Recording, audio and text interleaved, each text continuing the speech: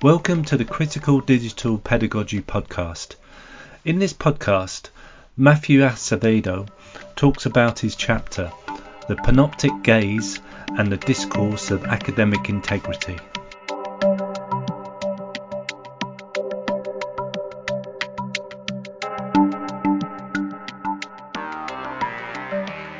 All right. Okay. Hi, Matt. My first question is not about the chapter at all. It's just, I want to ask you if you can tell me something about yourself, really. Just for a little bit of context for the chapter. So can you just tell me what your job is and where you work? Sure. So I'm approaching this from two different lenses. One is my quote-unquote day job, which is I'm the Director of Learning, Innovation, and Faculty Engagement at the University of Miami. We affectionately call that LIFE. And I lead a team of instructional designers and faculty developers that work alongside faculty to tackle educational challenges and work on course design projects and things like that. The other lens that I'm approaching this through is as an instructor. So I teach at the very large public institution down the road a few miles from my day job, Florida International University, where I teach at the FIU Honors College.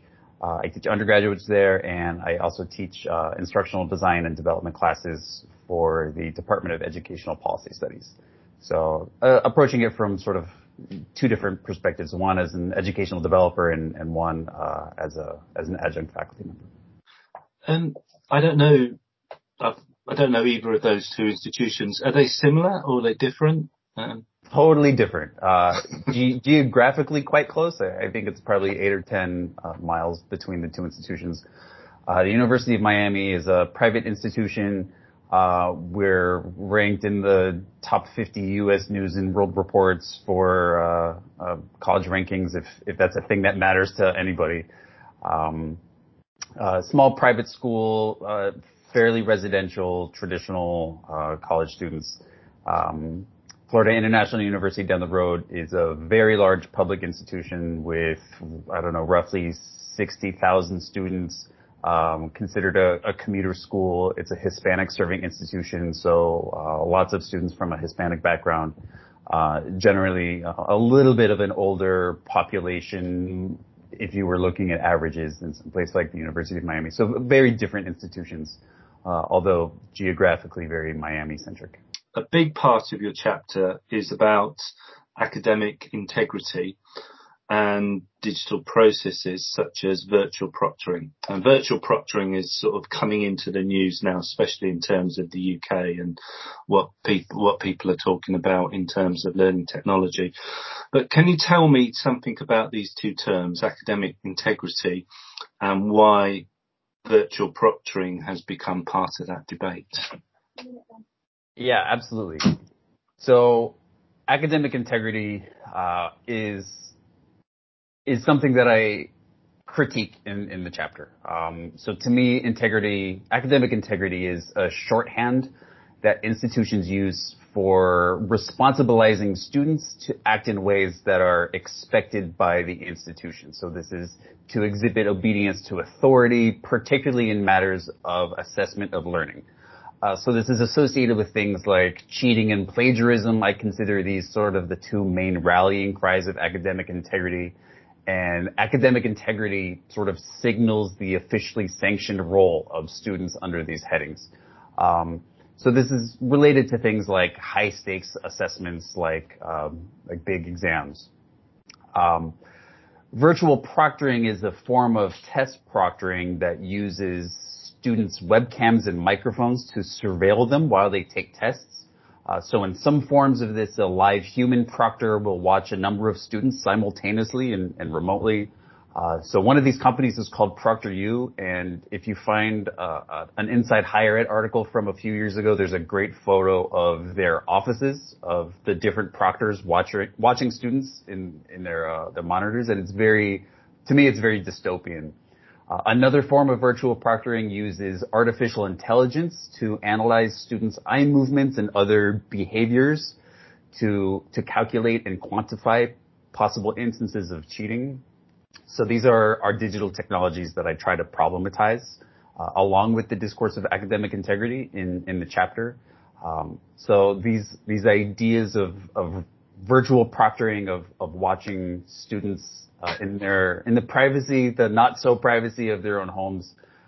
In the chapter, I compare this to the Panopticon, which, if you're not familiar, it's an architectural model of a prison proposed by the English philosopher Jeremy Bentham.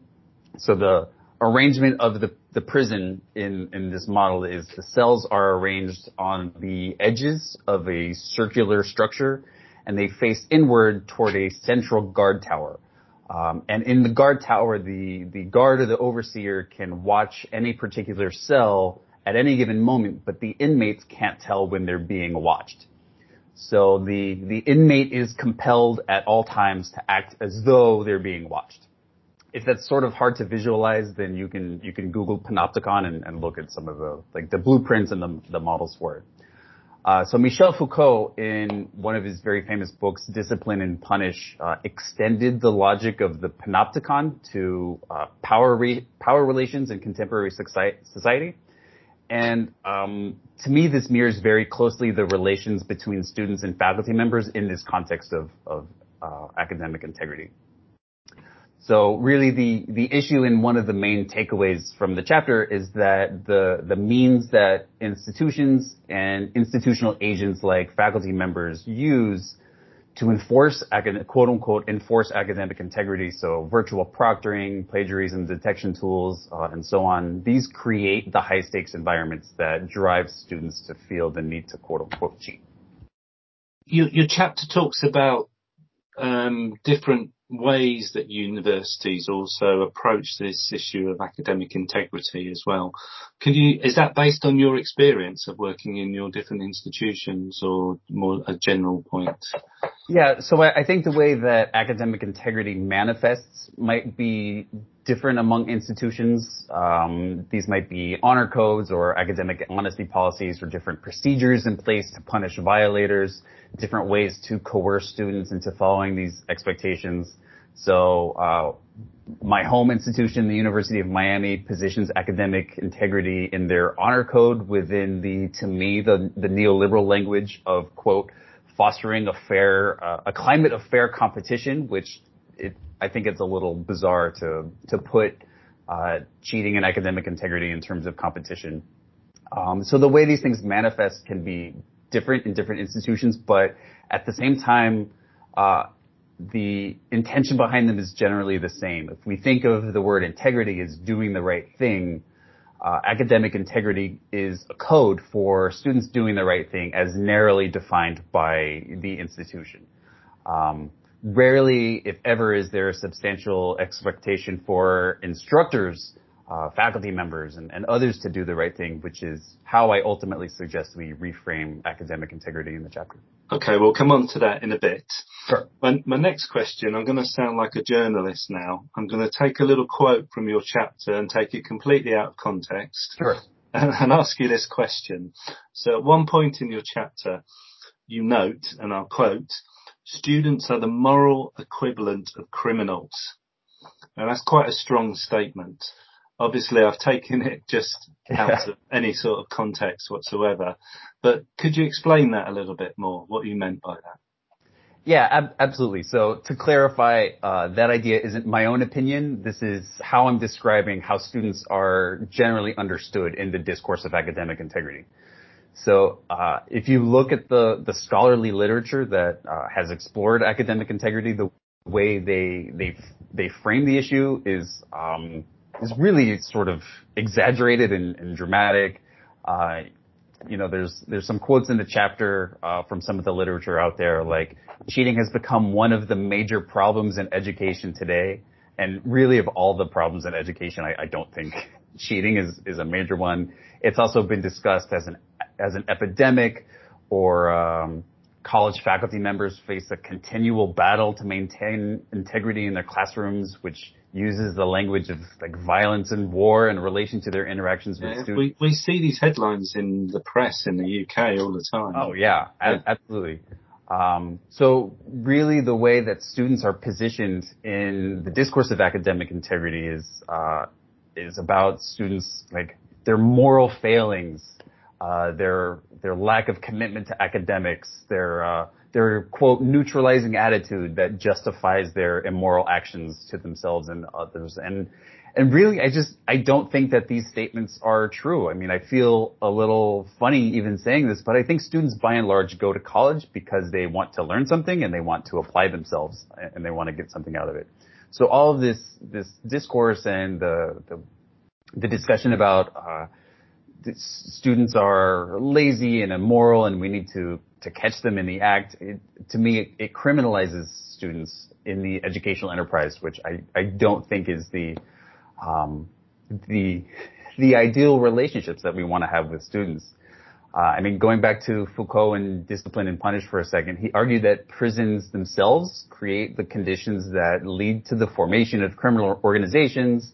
They release inmates under conditions that leave them unable to find legitimate employment.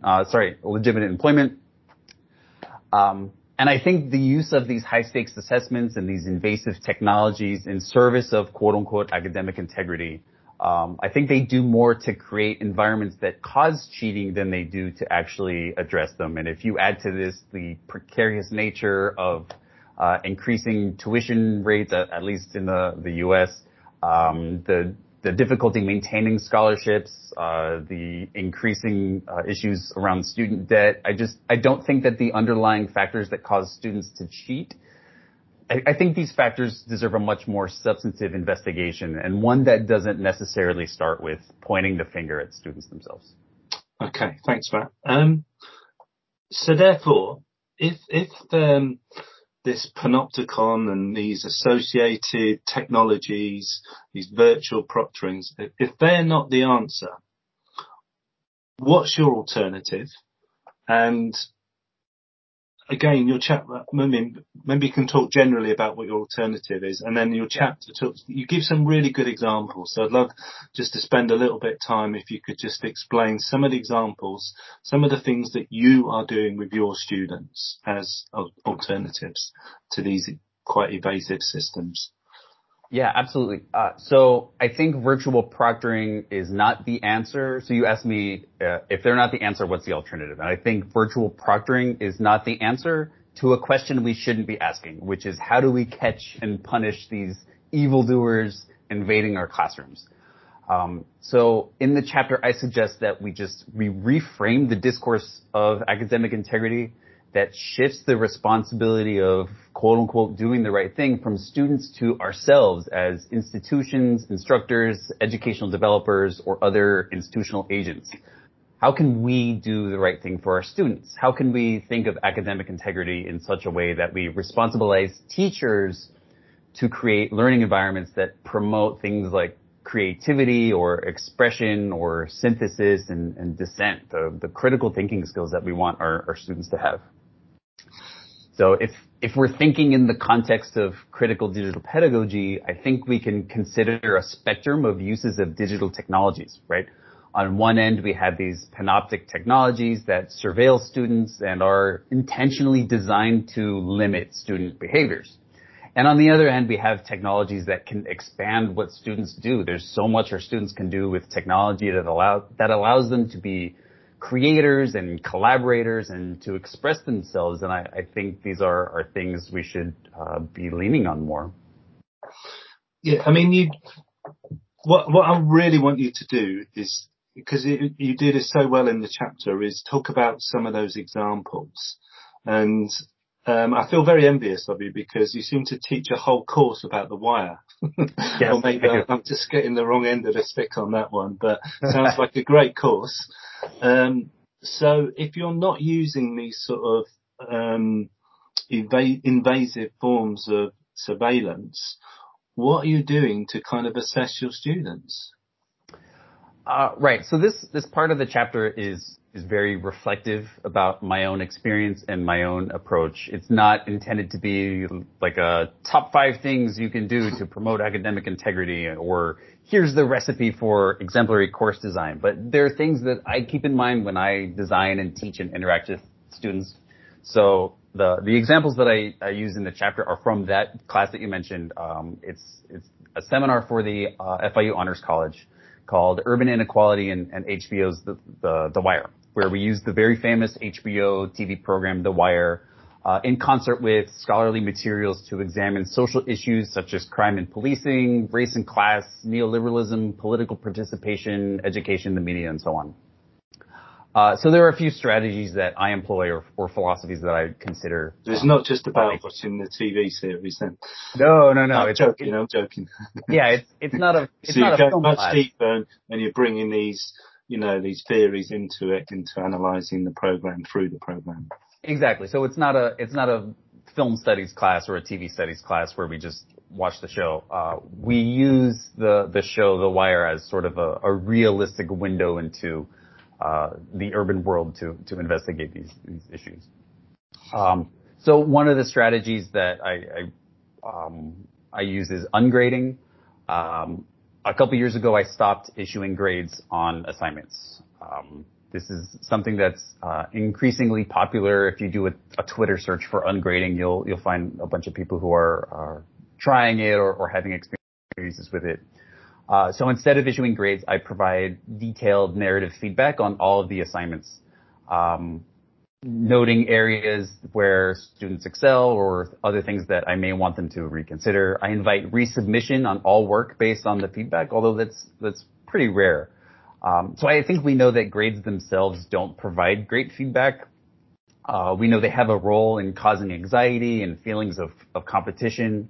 So instead, I provide input and constructive critique. I ask follow-up questions. I share my own experiences and perspectives, and really, I try to start a conversation. At the end of every semester that I teach, the feedback that I get from students about ungrading is really amazing, and it affirms my decision to continue doing it. So lots of comments about how students felt they had a safe space to express themselves without fear of being wrong or getting a bad grade, and that's exactly what I want. So Matt, my obvious question then is, you work in an institution. Yes. You must have to give grades Yes. that go into the institutional system. Yes. How do you overcome, or how do you get past that, or how do you manage that system? So, the institution requires that I enter grades at the end of every term. What I do is I ask my students what grade they would like me to put in on their behalf. So what grade do you want me to enter for you? And a 1 or 2 sentence explanation of why they think that's appropriate.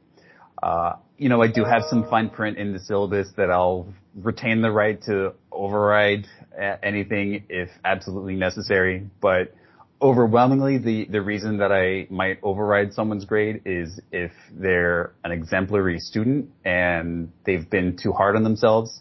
I sense a lot of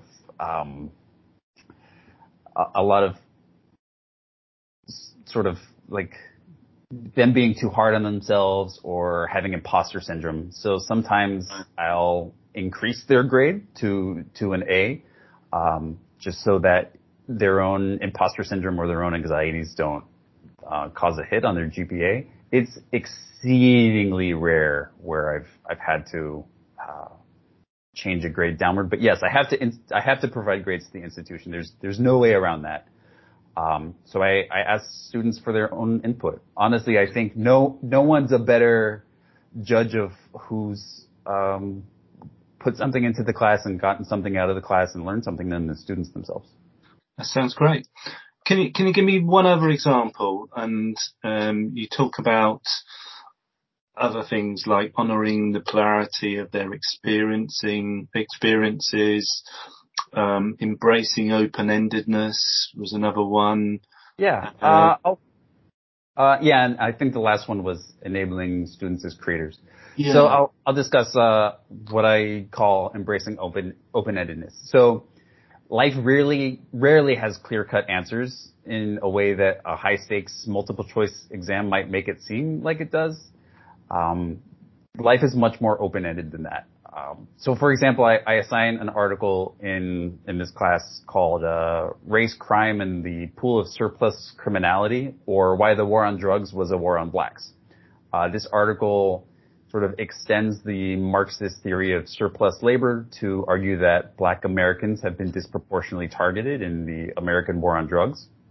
So in a reflective writing prompt, I asked students to evaluate the argument using references to both the TV show The Wire and to what they've experienced in real life. And I taught this course this past summer of 2020, where, as I'm sure you've heard, there were lots of pertinent events relating to racial violence. The head in the sand, really. Yeah, it was an amazing time to teach this course, because there was no way to make it more relevant to their lives. So I asked the students to evaluate the argument, and it's a thing where there aren't really right or wrong answers necessarily, and I want them to use that sort of evaluative thinking in relation to these potentially divisive and controversial topics. And I think that's a good example of embracing open-endedness. It's very different than a high-stakes test where you pick A, B, C, or D. The degree of cognitive complexity and critical thought that I expect of my students is much higher. And some of this is also getting rid of rubrics, right? So I used to use rubrics for many years. As an educational developer, I worked with plenty of faculty members on creating rubrics. I stopped using rubrics. I threw them all away. There's something that the UK audience is less familiar with, to be honest. I mean, we do have them in Britain, but they're not used probably as extensively as they are in the US. But I don't want to get into a discussion about rubrics because it's about time. No, you gave us two really good examples there, so thank you for that. If the listeners want to actually explore your other examples, they're going to have to read the chapter. All right. Is there anything else you want to highlight from the chapter before we end up? Is there anything else that I've kind of not had a chance to touch on that you'd like to highlight at all? No, I don't think so. I appreciate the opportunity to be a part of this book project. I look forward to seeing it in print, and I appreciate the opportunity to chat with you, Chris. Thanks so much. Thank you, Matt. Brilliant. Thank you.